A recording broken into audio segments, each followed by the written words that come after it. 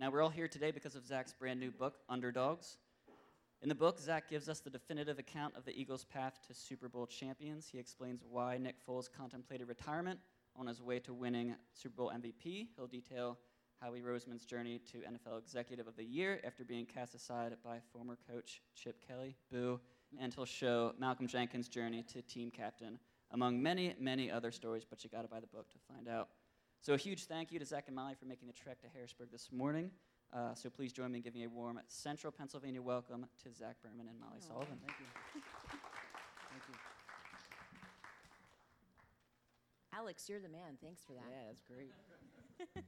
Thank you guys so much for joining us. I'm so excited to be here. You know, I was with the Sixers for a long period, and I'm the rookie with the Eagles. But what has impressed me most about Zach is seeing him every single day in the trenches, the relationships that he's developed with the players, the coaches, not just the heavyweights, not just the executives and the ownership group, but also all of you, the fans. And that's really what has been my first impression, working next to Zach. And so I'm excited to be here and dive deep into your book, which I did, like many of you already. And we all know that there's a couple books out there on the Eagles, right? Doug Peterson, got Diddy, Sal Powell. You guys deserve a lot of books. You waited 57 years for this championship, so you deserve a lot of them. But your book is different. It's not just about the 19 games, is it? What do you pride yourself in with these pages? That's a good question. And first off, thank you for being here too. I've seen Molly around the Sixers and the Eagles, and I just wanted her to get a chance to interview someone shorter than her. So that was kind of the impetus for this. My hope here was really to go beyond just those games, like Molly said, and let you see the people under the helmet, behind the scenes, making the decisions, how the decisions led to that Super Bowl title, and I had the benefit here of widening my lens, of knowing how the movie ended. When I cover the team every day, you're covering what you know that day, and you don't know what the end result's going to be. I say it's like and I hope I'm not spoiling the movie for anyone, but at this point, if you've seen The Sixth Sense before, and then you see it the second time, and you know he was dead the whole time, all these clues make sense. So you can look back and you can say, oh, they made this signing on March 29th, and they held Nick Foles out throughout the month of August, and they make this trade on this day, and then you see how all those pieces come together, and I can put that together. And then also, I've had the good fortune over 6 years of getting to know a lot of these players. I've been to Yazoo City, Mississippi, where Fletcher Cox is from. I ate crawfish with his sister at this place called P-Rouse. I've been to Fargo, North Dakota, where Carson Wentz went to college. I've made that drive from Fargo to Bismarck that Carson made when he would drive home.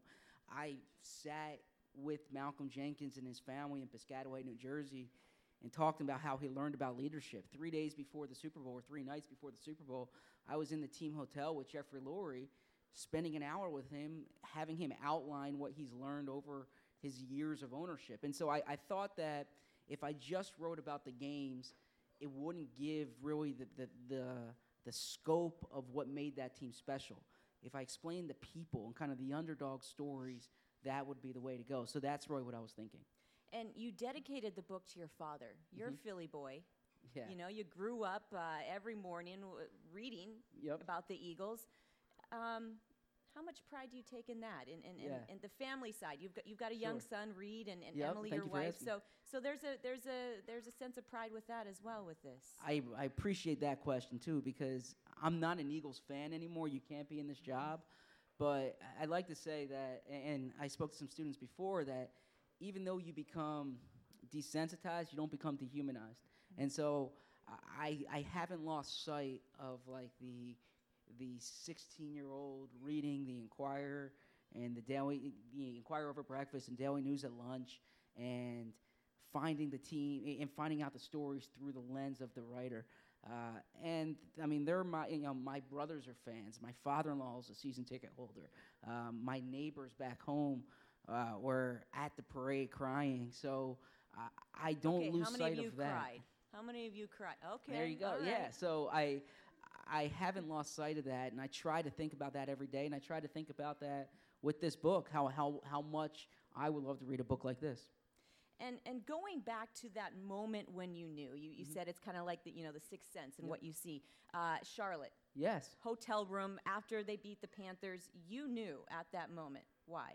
Yeah. So That this team was special, sure. that this team was going to do so special things. it was a Thursday night game, and I remember it distinctly.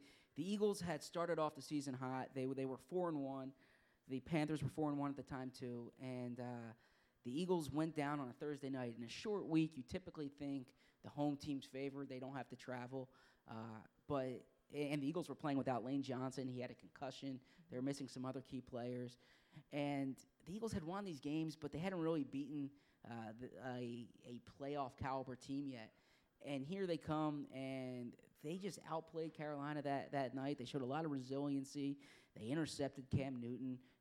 Carson Wentz played a great game on national television, and they were 5-1. And I'm putting my notes together after the game. I'm in the hotel room, and I'm saying this team is a legitimate contender. Now, I didn't know then that they would lose their starting quarterback in December, and they'd go on, this magical playoff run and run the Philly special against Tom Brady in the Super Bowl.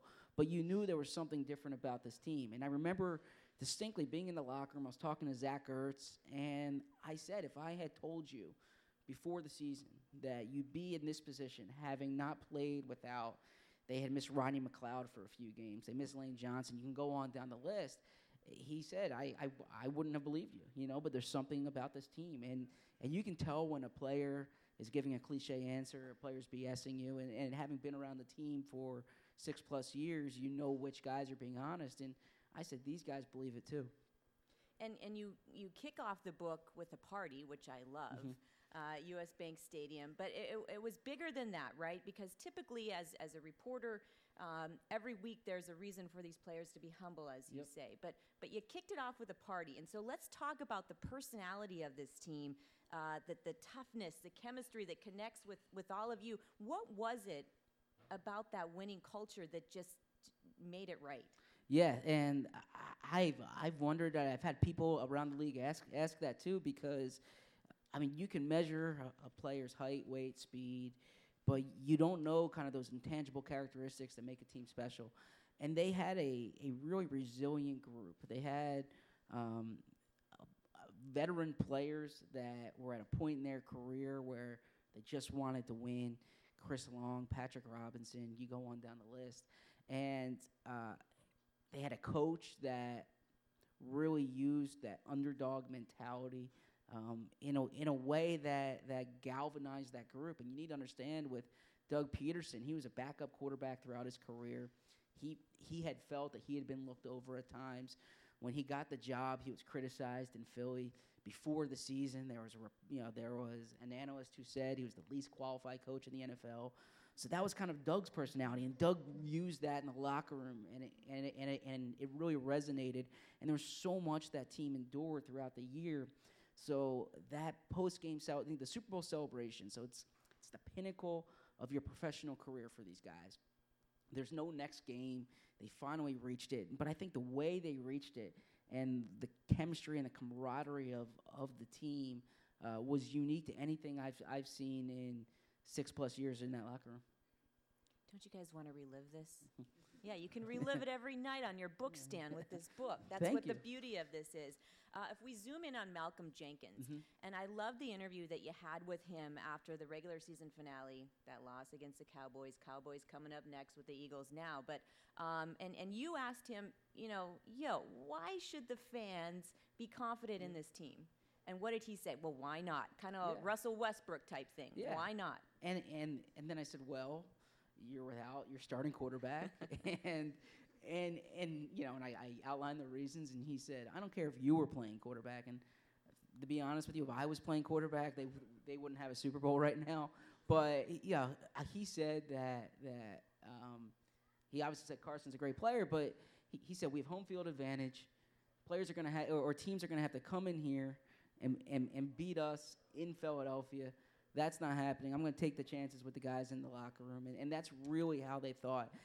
Nick Foles hadn't been playing well at the time. He had that bad game, against the Raiders, struggled in the first quarter against the Giants. There was a lot of reasons at that point to be concerned. The players weren't. The coaches weren't. Maybe in the back of their minds they said, we don't have Carson Wentz here. But really they believed that they got to that point. It was more than one player. And they were so good at home last year. They felt confident having the home field advantage would help. At what point did Lane and Chris do the Amazon 2-day shipping for the underdog mask? At Sure. what point did they do that? Did that all go down? Yeah, that was actually before the Falcons game. So you remember the playoff game? They walked off the field with the masks. Actually, they were at the team hotel the night before the game having dinner, and they had already bought these. And they said if they win, they're going to pull it out. And sure enough, Julio Jones doesn't make that catch in the back corner of the end zone, and the Eagles upset the Falcons. And I say upset because the Eagles were underdogs, and they come off the field wearing the masks. And then throughout. That's when this underdog, the underdog theme really picked up. And I remember being at the Vikings game and looking in the stands, and you see people wearing underdog masks. And I was just thinking, if my son watches this game 30 years from now and he sees these masks in the stands, what is he going to think, And also with the players, I mean, you Yep. think about that because with all these photos post-game, it's like you want to show your kids, but anyhow, it's a good story, and they've got plenty of photos to go. You got 8 pages of photos in this book, so there you go there. I need you as an agent. This is Yeah, do what I can. Listen, you make it easy. And part 1, building the Miracle Team. Let's zoom in on Jeffrey Lurie. And he has said that every day he wakes up and thinks about what it would be like to win a Super Bowl. And when you look at that list that he has, right, Yep. to the building a championship team, what's most important, do you think, Sure. for him on there? Yeah, so Jeffrey Lurie has a list that he keeps at the top drawer next to his bed. Now, I'm taking his word on this. I haven't seen the top drawer next to his bed. But it's a list he scribbled together when he first bought the team in 1994, and he thought you need first-class facilities, and that's a stadium and practice facility, and that came early on in his tenure. He thought you need a strong head coach with great leadership ability. He thought you need a real smart, innovative executive, a personnel executive, and he thought you needed a franchise quarterback. And then after he fired Chip Kelly, he added a 5th thing to that list, and that 5th thing was chemistry and collaboration in the locker room and in the front office. So they really paid attention to a locker room culture, an organizational culture, and Maui works for the team. She sees that every day. So I think the most important thing there, frankly, is a franchise quarterback. If you have a quarterback, you have a chance to win. And everything changed for the Eagles when they went after Carson Wentz. Even though Carson Wentz was not on the field in the Super Bowl, what that did for that team, for this organization, if you get a franchise quarterback, I think everything else, you can work the other pieces. And with that, Howie Roseman, who I learned from Zach by reading his book, is just like all of us. He is a gym rat. He's a field rat, right? So University of Florida, he'd literally go to a parking garage and watch these practices, do scouting reports with his buddies. Talk about his redemption, as you call it. You did an F. Scott Fitzgerald quote, right? There's no second acts. But in his case, he proved that his worth. So take us through that. Yeah, so, and when Howie was at the University of Florida, he wasn't a football player. He wasn't a football coach. He was a student who just wanted to do this. I mean, literally, there's a scene that I have there where he's sitting on the couch with his roommate, and they're watching ESPN, and a player had just been released, and for no compensation. And Howie turns to the person sitting next to his roommate sitting next to him and says, "They don't know how to value players in the NFL. When I'm a GM, I'm going to make more trades than anyone's ever seen." And sure enough, he makes the trade for Jay Ajayi last year. But in terms of that redemption, as you all know, when he got demoted or his job changed because there was a power struggle with Chip Kelly, Howie Roseman spent the year really going around trying. Jeffrey Lurie gave him an assignment. Find out how to build a successful team. Howie didn't know if he would come back to the role he had. He didn't know if he'd have to do it in a different team. He didn't know if he would ever have that role again. But he spent time with executives from different leagues, NBA, Major League Baseball, even European soccer. He went over there, and what he learned was really how big the job is. And Howie explained to me that there's not a day that goes by where like the only decision he needs to make is, do I pick this player or that player? There's so much that goes into that role, and it's really evolved during the past decade or 2 decades in terms of how you use data, how you use sports science. The different scouts that you have, both the quantitative and qualitative aspects of a player. And so he learned that he needs to have the experts around him. He can't control every decision. Trust the people around you, but really know what you do well. And he says this often: major in the majors. Okay, don't major in the minors. So the big thing he said he learned was you need to get a franchise quarterback. You don't need to get stamps on your passport to realize that. I could tell you that here in Harrisburg. But that when he got the job back, the first thing he wanted to do was go after a franchise quarterback. Hey, Alex, props to you because, I don't know, this is so cool. You get the inside scoop. Nobody knows the Eagles better than Zach, and it's cool to have all these little stories. So, Thank you. Doug Peterson 2.0, how he changed in year 2. We talk a lot about the winning culture. You're front and center every day at those press conferences. How did he change in year 2, though? Yeah, so in Doug's first year, it was really a learning experience for him. He had been a head coach at the high school level, but that's it. He had not been a head coach in the NFL. He had been an offensive coordinator under Andy Reid, but Andy Reid in Kansas City called the plays, had control over a lot. So I think Doug was learning how to deal with the locker room, how to deal with the media, how to deal with the expectations of the fans. And his first year, he really tried to do it the way he had always seen under Andy Reid. And his second year, he started making adjustments. Their practices changed. Okay, there were more competitive periods and practices. Their schedule during the week changed. They had Mondays off. They had Mondays off instead of Tuesdays off. Traditionally, you would have Tuesdays off. He changed that. He stopped being as forthcoming with injuries. As a reporter, you don't love that, but if you guys remember, Andy Reid would start his press conference, injuries, and then clear his throat. Doug, when Doug, in his first year, he would give the injuries at the beginning of the press conference just like Andy did. It's real fans right there laughing at injury. I get it. He stopped doing that. And really, he grew into himself. He grew into the role. And he embraced the data-driven aspects of the organization. He wanted to be aggressive on 4th downs, on the goal line.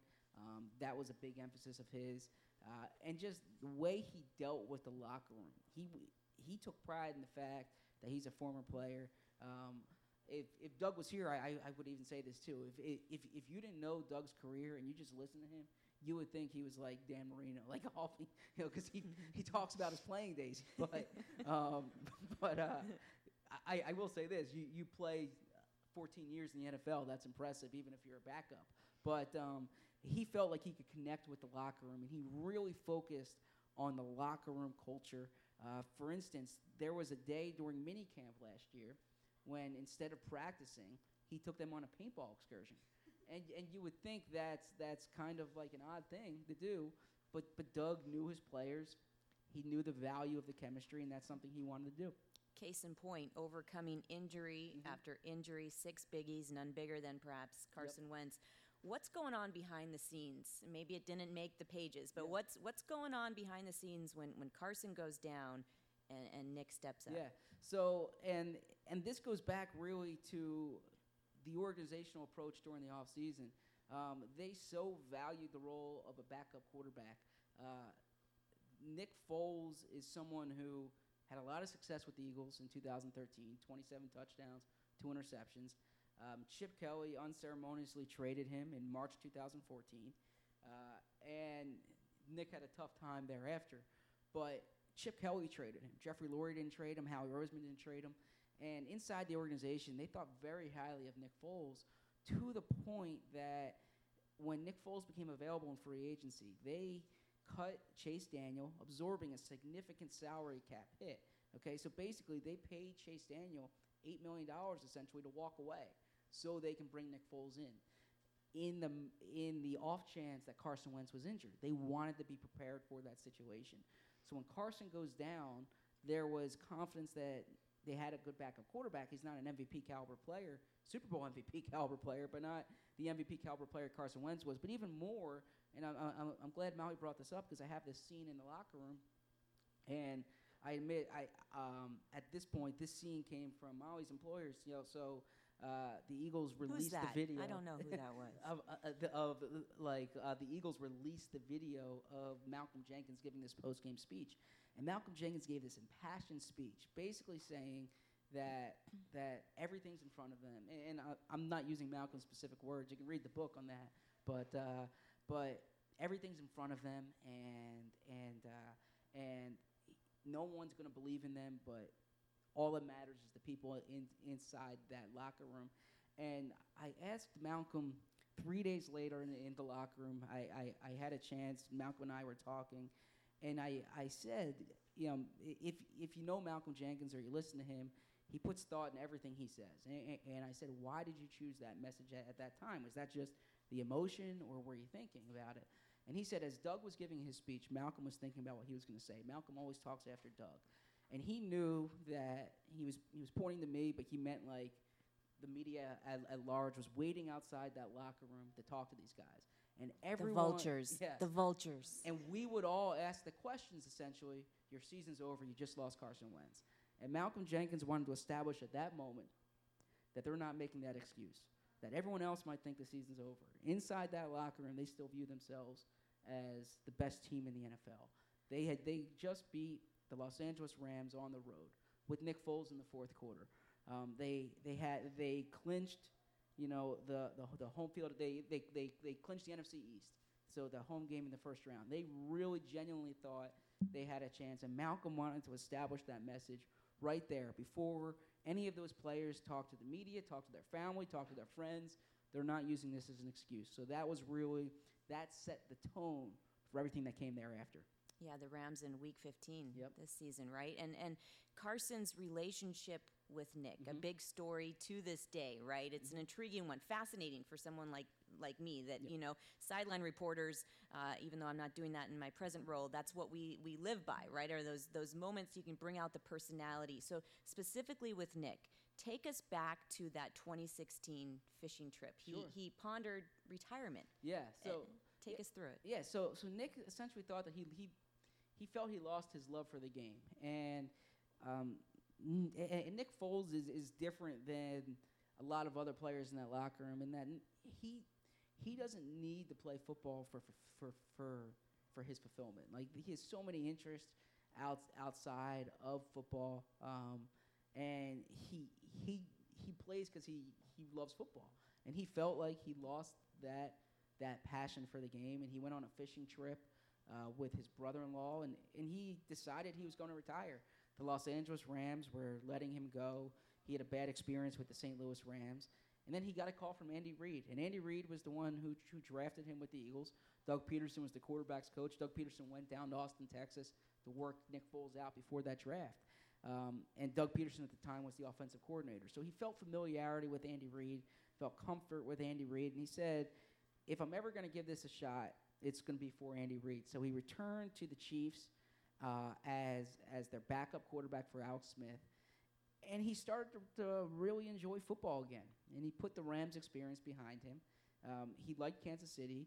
When his contract wasn't picked up with the Chiefs last offseason or 2 off seasons ago, and the Eagles called, he was choosing actually between the Eagles and the Buccaneers. And he chose the Eagles because his wife was pregnant at the time, and he felt comfort in the Philadelphia area. He knew a lot of the teammates. He trusted Jeffrey Lurie and Howie Roseman.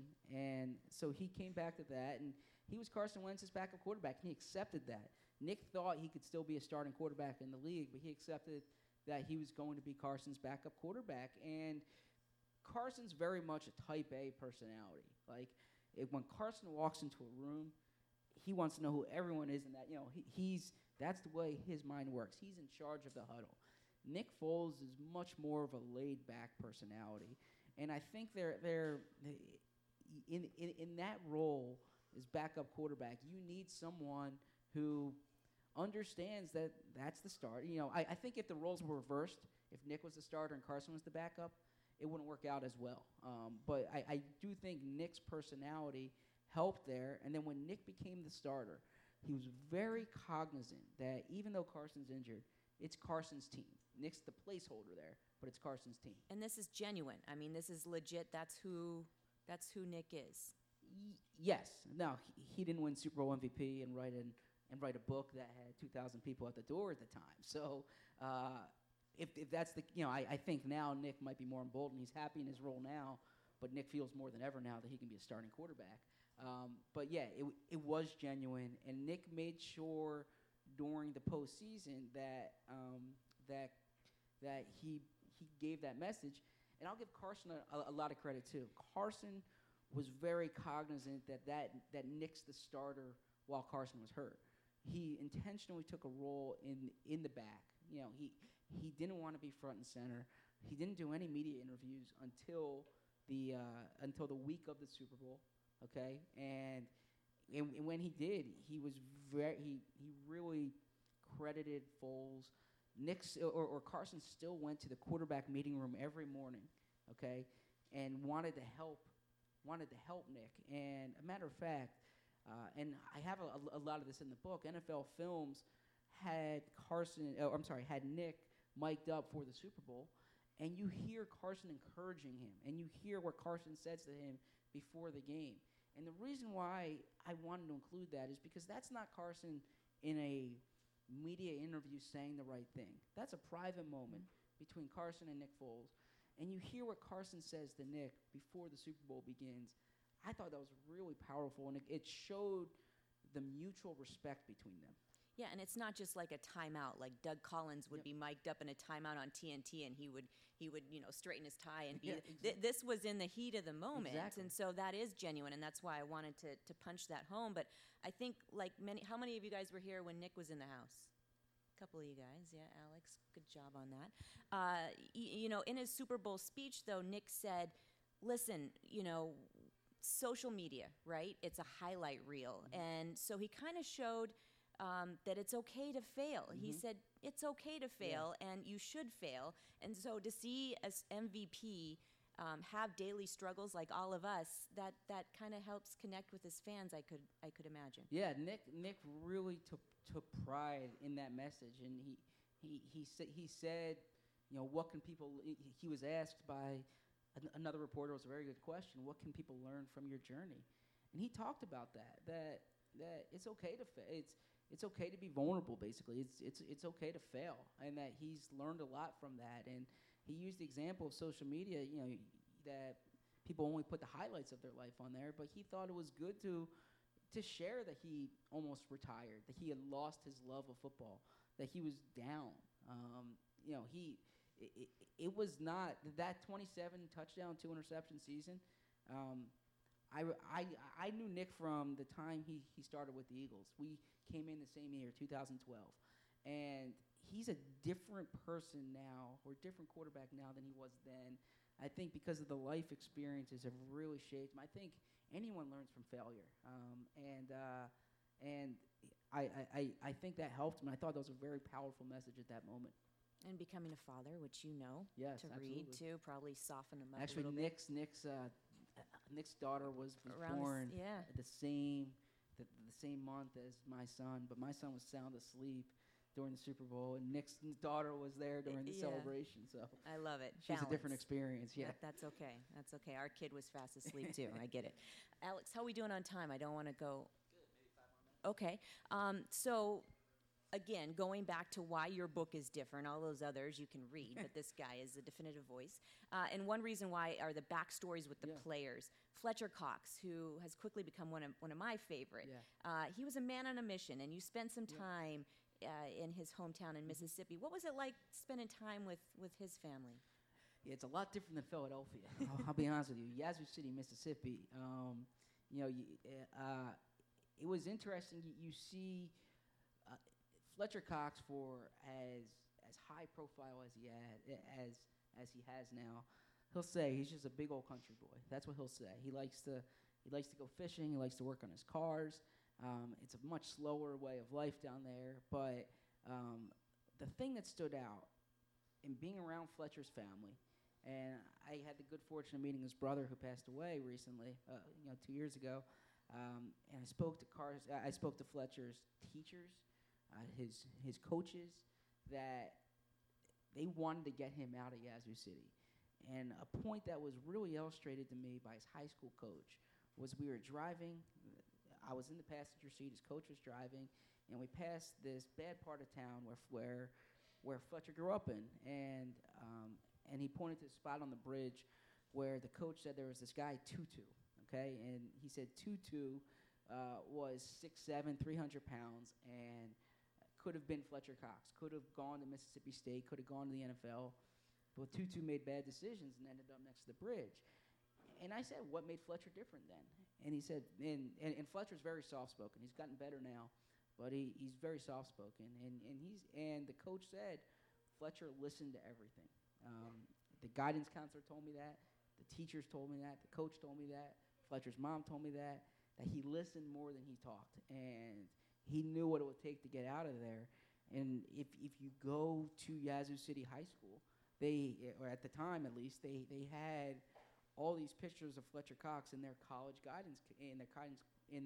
guidance office to illustrate what he did to get out of Yazoo City, Mississippi, and it's something Fletcher's very proud of to this day.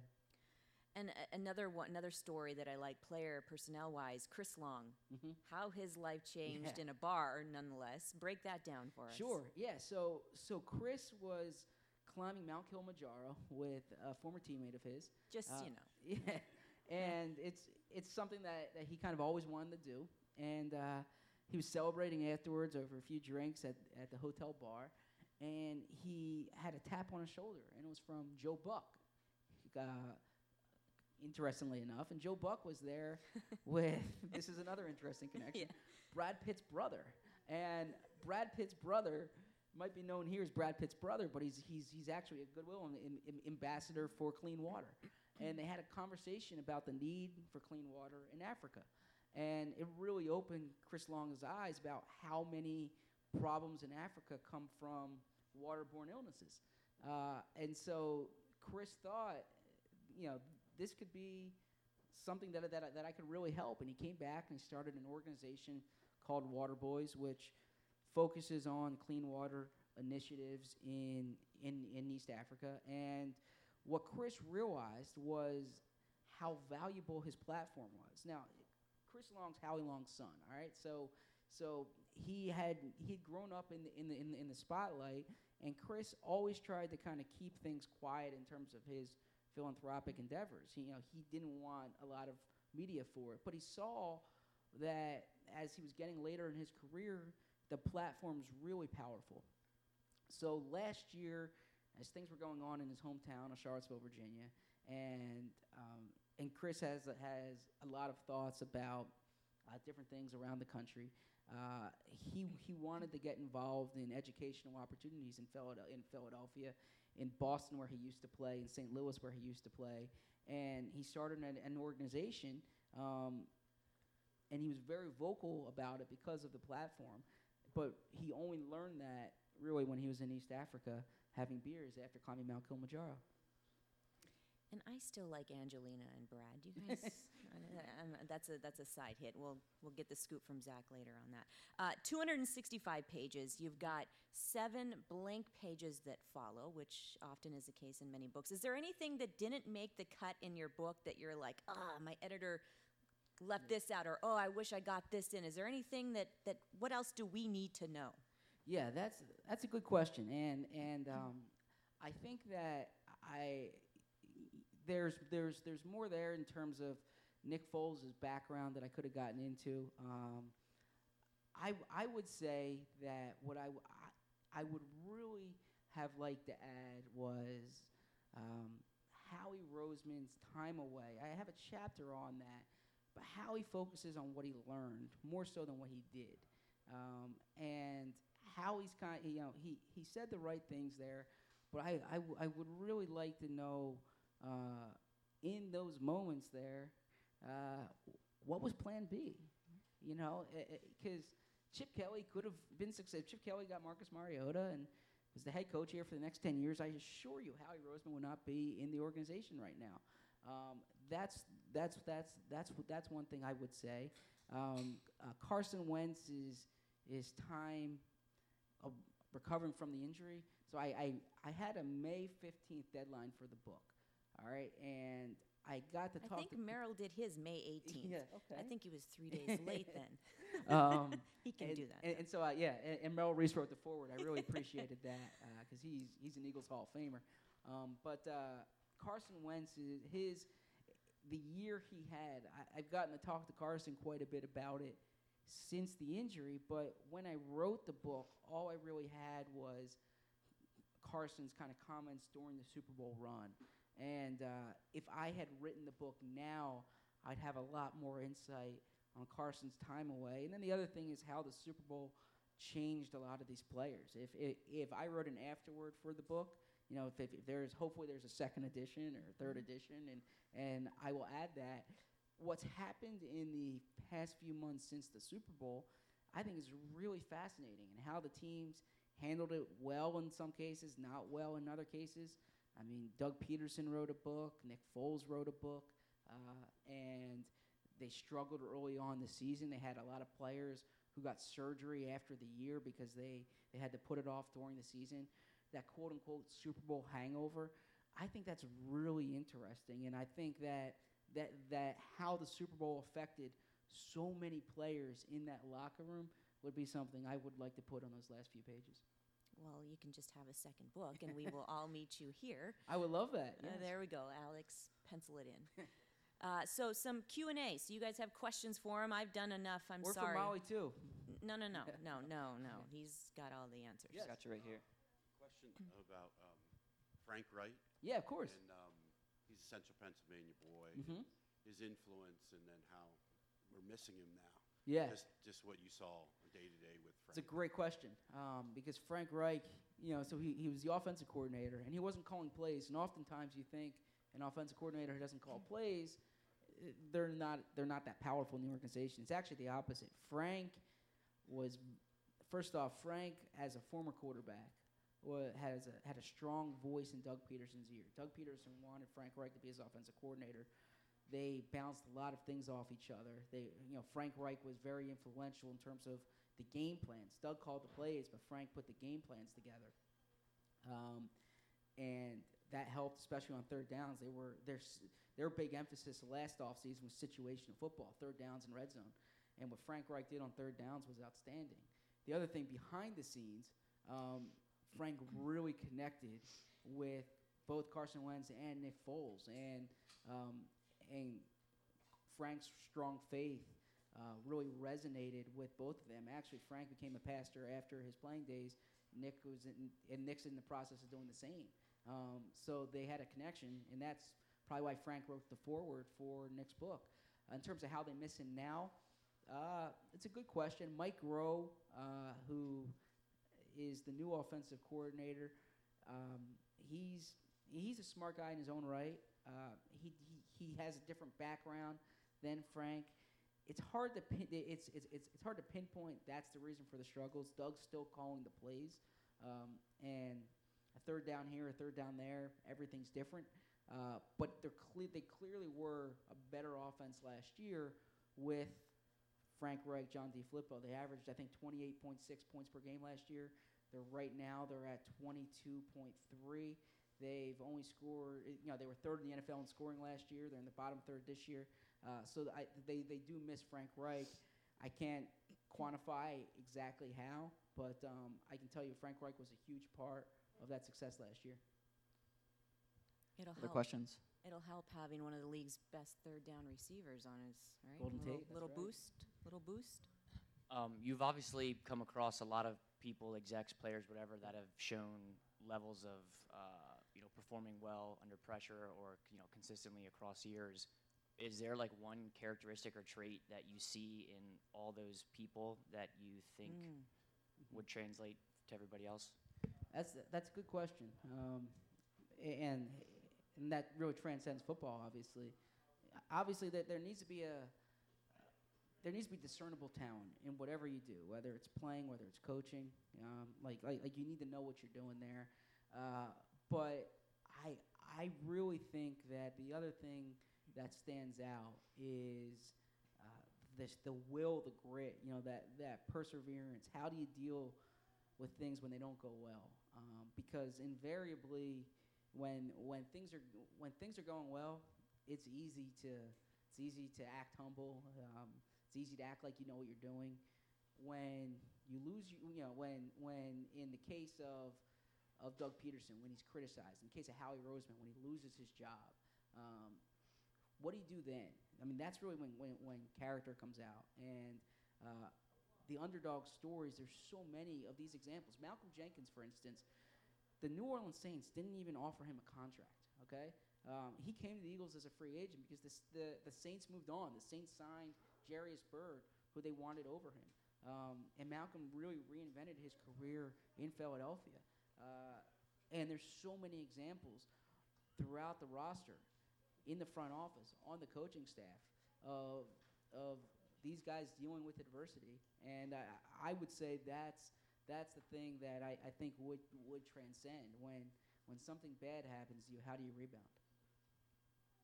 Question over here. Yeah, I'm sorry, I have a couple questions. Yeah, please. First of all, Molly, excuse my language, you got screwed for NBC. Okay. There's not the same as you watch a game now. What's your name? Jim Weaver. Thank you, Jim Weaver. You're quite welcome. Thank you. Secondly, with your relation with Jeff Lurie, how does he view now, looking back, the Chip Kelly issue? Does he regret it? Does he think he was wrong? Because I know publicly he won't say anything. Sure. But yeah, so that's a good question and something I've spoken to him about. He says he doesn't regret it, and the reason he says he doesn't regret it is because he felt the only way he would really know what he had in Chip is if he put all his chips on the table, so to speak, if he gave Chip what he wanted. I personally think, and I would tell this if Jeffrey was here, I think Jeffrey could have managed that better. I think everyone in the organization could have managed that better. I think Chip Kelly was a good coach despite what his reputation suggests. He was a really bad personnel executive. The notion to give him full personnel control because he doesn't get along with Howie Roseman, too bad. I mean, work together. In all our jobs, there's people you probably don't get along with. You got to work well with them. I thought that could have been handled better at the time. To Jeffrey's credit, though, he realized quickly it wasn't working. It would have been easy to give Chip another year. He cut his losses when he could, and I give him credit for that. But he says he needed to do it that year to see what Chip was, and it clearly didn't work out. I think he could have managed that better before. I gotcha. Okay. This is a little off the subject, but I know we have some young students from Susquehanna University here who did some interview. Can you give us a little bit of background? I know you went to Syracuse. I'm not sure where you went to school, but what degrees did you have, and what was your little brief road to where you are now? You first. Yeah. Oh, well, mine's quicker than Zach's. I went to the University of North Carolina. I'm a Tar Heel, the right shade of blue. But I was just telling Zach downstairs and Alex that I was a swimmer, and they took me to a basketball game on my recruiting trip. And I said, where do I sign? And I grew up in Las Vegas. I did entertainment reporting fresh out of college. I wasn't very good at it. Chasing Britney Spears and Paris Hilton around town was not my cup of tea. I always wanted to get to the association. And so it was another NBC-owned network I was working for out west and landed here 6 years ago. And so when the Eagles called and propelled me forward, and so here I am today. That's a short story. That's a we'll good talk story, later. So I realized pretty quickly that I wasn't getting a swimming scholar or a chance to swim at the college level. My English teachers found me more promising than my than my baseball coaches did, to be honest with you. I always wanted to be in sports, and I caught the bug in terms of writing early on. I think television came later on for me, but I like the written word. I think I had a degree of discernible talent at it, and I focused on it from the jump. When I was in college, I chose Syracuse for their journalism school, not for their weather. And I went to the campus newspaper for my first week there. I was very fortunate that I got an opportunity at the Washington Post out of college. It was an internship. It started, and then 3 weeks before the college football season started, their University of Virginia and their Virginia Tech writer took a job covering the Boston Red Sox for the Boston Globe. Virginia was set to open the season against USC, who was the number one team in the country at the time. Mark Sanchez was their quarterback, and they needed someone who could move to Charlottesville, Virginia, on 3 weeks' notice. I was 22 years old. My internship was about to expire. I had no wife, no kids. I'll go anywhere to work for the Washington Post. So they gave me a short contract through the football season, and that turned into something longer than that, and I did that. And then I did it for 2 years, but I realized no matter what Virginia did, anything that happened with the Washington Redskins was more important. So I wanted to cover the NFL. And I took a job covering the New York Giants for the Star-Ledger in North Jersey. I did that for 2 years, and I wanted to get back to Philadelphia. And I took an opportunity back in Philly, and I've been in Philly ever since. One piece of advice I could give, I mean, I'm sure we could swap war stories here, is just be true to yourself no matter what field, and you guys are shaking your, no matter what field you choose, just be true to yourself and be ready to fail. Take a page from Nick Foles' book and be ready to fail, because you're going to fail. If you don't, then you're not doing it right. One more question. This is a current topic. Yeah. I listen to WIP almost every morning with Angelo and then John Ritchie in the afternoon because I'm on the road a lot. One of the big topics was the lack, I'm not going to say discipline of practices compared to last year has been kind of a big focus. Now, you guys being at practice, have you noticed it to what other commentators have been talking about? Well, so for full disclosure here, during training camp, I'm allowed at every minute of every practice. During the season, I'm only allowed the first 20 minutes or so. That's individual drills. Once they go to team drills, so they show what they work on their game plan, they kick the media out. So I don't see them in those drills. I'll take their word for it. I think more of the issue has been the lack of continuity with the roster. They haven't had the lineup that they've wanted all season. Carson Wentz didn't come in until week 3. Alshon Jeffrey didn't come in until week 4. They get those guys back, other guys are out. Darren Sproles has been out since week 1. They've signed Jordan Matthews off the street. He's starting for them. They signed Dexter McDougal off the street. He's starting for them. And so injuries are a reality of the NFL, but they've been so concentrated at certain positions, number one. And number two, the Eagles really didn't get an offseason with the lineup that they wanted. So I think that the sloppiness, if you will, I think that's been a big part of it. Yes, front row. This is for both of you, I guess. Can you just take me through a typical game day? Like what game day is like for you? That's a good question. I'll go first. So with the Eagles, a little bit different than my role with the 76ers. I was a sideline reporter for them. So that was, I'm not as busy on games now, and so I've got a little bit more time for my daughter and such to get her game ready. But, for me, you never turn it off. You're constantly reading. Zach is obviously the definitive voice, but you're reading not just local writers, but national and obviously the away team. And one part of the business that I love is that the sideline reporters, at least in the NBA, city to city, we're all very close. And so we kind of do swap those war stories. And so that's kind of what you're doing pregame, is learning things that maybe aren't in the headlines, the things behind the scenes. So game day is the best day, right? But it's beautiful to watch practice and be in the halls of the NovaCare complex and see these guys and the inner workings of things. It's a lot different than the 76ers. It's a different feeling. I felt it on day one when I walked in there. Not that it's smoke and mirrors with the Sixers, but the Eagles are where they want to get back to being. And so it's just a different feel for me. But game day, there's nothing better. I miss that side. I miss being on the sideline and listening to things, and I do miss that. I didn't think that I would. as much as I do, but I do. But Zach is much busier on. No, I like to say Monday to Saturday is when I get paid. Like I would do Sunday for free, you know. Love that. And because and the reality is, I hate to admit this. I wouldn't tell this to my bosses because they spend a lot of money putting us on planes to all these games. We're least valuable on Sundays. Unlike unlike the NBA and Major League Baseball and hockey, there's only 16 games. In the NBA, most of what's going on is in front of your eyes. Okay. In the NFL, most of what's going on is behind closed doors. Mhm. There's only 3 hours a week when we're seeing the same things. Okay. So what I'm most valuable to our readers, to the fans, Monday to Saturday, because that's when I'm where you can't go and I'm showing you. When I'm watching the game and I'm watching it in person, I actually have less access than the person watching on TV because, you know, I don't hear the commentators, I don't hear the announcers. You know, so in terms of what game day's like. I don't know. He's pretty loud with Jeff in that press box. I've heard him. That's more Jeff than me. Yeah. No, I get to the stadium about 3.5 hours before. I'm watching warm-ups. There's usually a player who's questionable. And like last week, for instance, was Haloti Nada. So I'm in London. I'm watching Nada work out. You get a sense, is he going to play? Is he not going to play? Inactives come out 90 minutes before the game. Those 90 minutes before the game, I tell my wife that's the only time no breaking news can happen. All right, so like that's when I can eat a meal, I can talk to my coworkers, and I don't have to worry about something happening.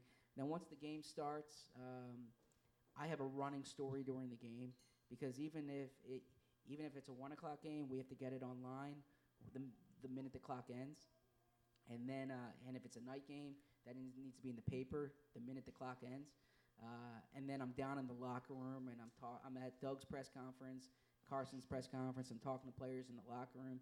If they lose, the locker room gets out much quicker. and then you come up and you write your stories, and I do a podcast, and I have a daily newsletter that I do, and so I'm working on that. And then it's just rinse and repeat. And there's a Monday schedule and a Tuesday schedule. It's very regimented during the season, but game day. You know, game day's fun, and it's not to say the other days aren't fun, but the other days is when you're really the eyes and the ears of everyone else. And you make those relationships, develop those Exactly. relationships that he has that created the book, you know? And the key thing there, and Maui knows this well as well, is the time to build the relationships is before you need them. All right, and it's like having a friend. You know, you build that before you need one. If I'm calling a player or calling a coach only when news happens, they have no reason to tell me anything. But you know, the example I always give is I covered the Giants, and they had this undrafted player, number 3, from UMass, and he's playing. And I was doing stories on him, and I was talking to him. Just because it's your job as a reporter to build all these relationships. And it turns out he's Victor Cruz, you know, but he wasn't Victor Cruz when he was an undrafted player from UMass. He was a Victor Cruz when he had a 98-yard catch against the Jets. So the time to get to know Nick Foles is when he's a rookie with glasses looking like Napoleon Dynamite, who's the third-string quarterback. It's not if you want to get the interview after he's Super Bowl MVP. Just after like a tough loss or like a game when Carson Wentz goes down Mhm. and like the players might not be in the greatest mood to talk to the media, do you ever have like a tough time connecting with the players in the locker room? And like if so, like how do you handle that? Yeah, that's part of the job. So you try to form connections with them, but they're humans too. They have the same emotions that any of us would have in that situation. There's times, to be frank, when I'll piss a player off when a player won't be happy with the question, and most But you're times always fair. You're always fair because I listen in on these things. You know different players and you know their Thank you. personalities. You're always I fair with appreciate them. And they saying that, yeah. respect that. You try to be, but the key is, and Maui said this, is be there and be fair. Like be by their locker room no matter what. If they score the game-winning touchdown, if they drop the game-winning catch, you're there, and they know it too. You know, like they know the people who are there every day, and you're fair. You acknowledge the emotion that's involved in it, but I'm there to do a job, and it's part of their job. I mean, this is the big time. Welcome to the NFL. You know, that's reality.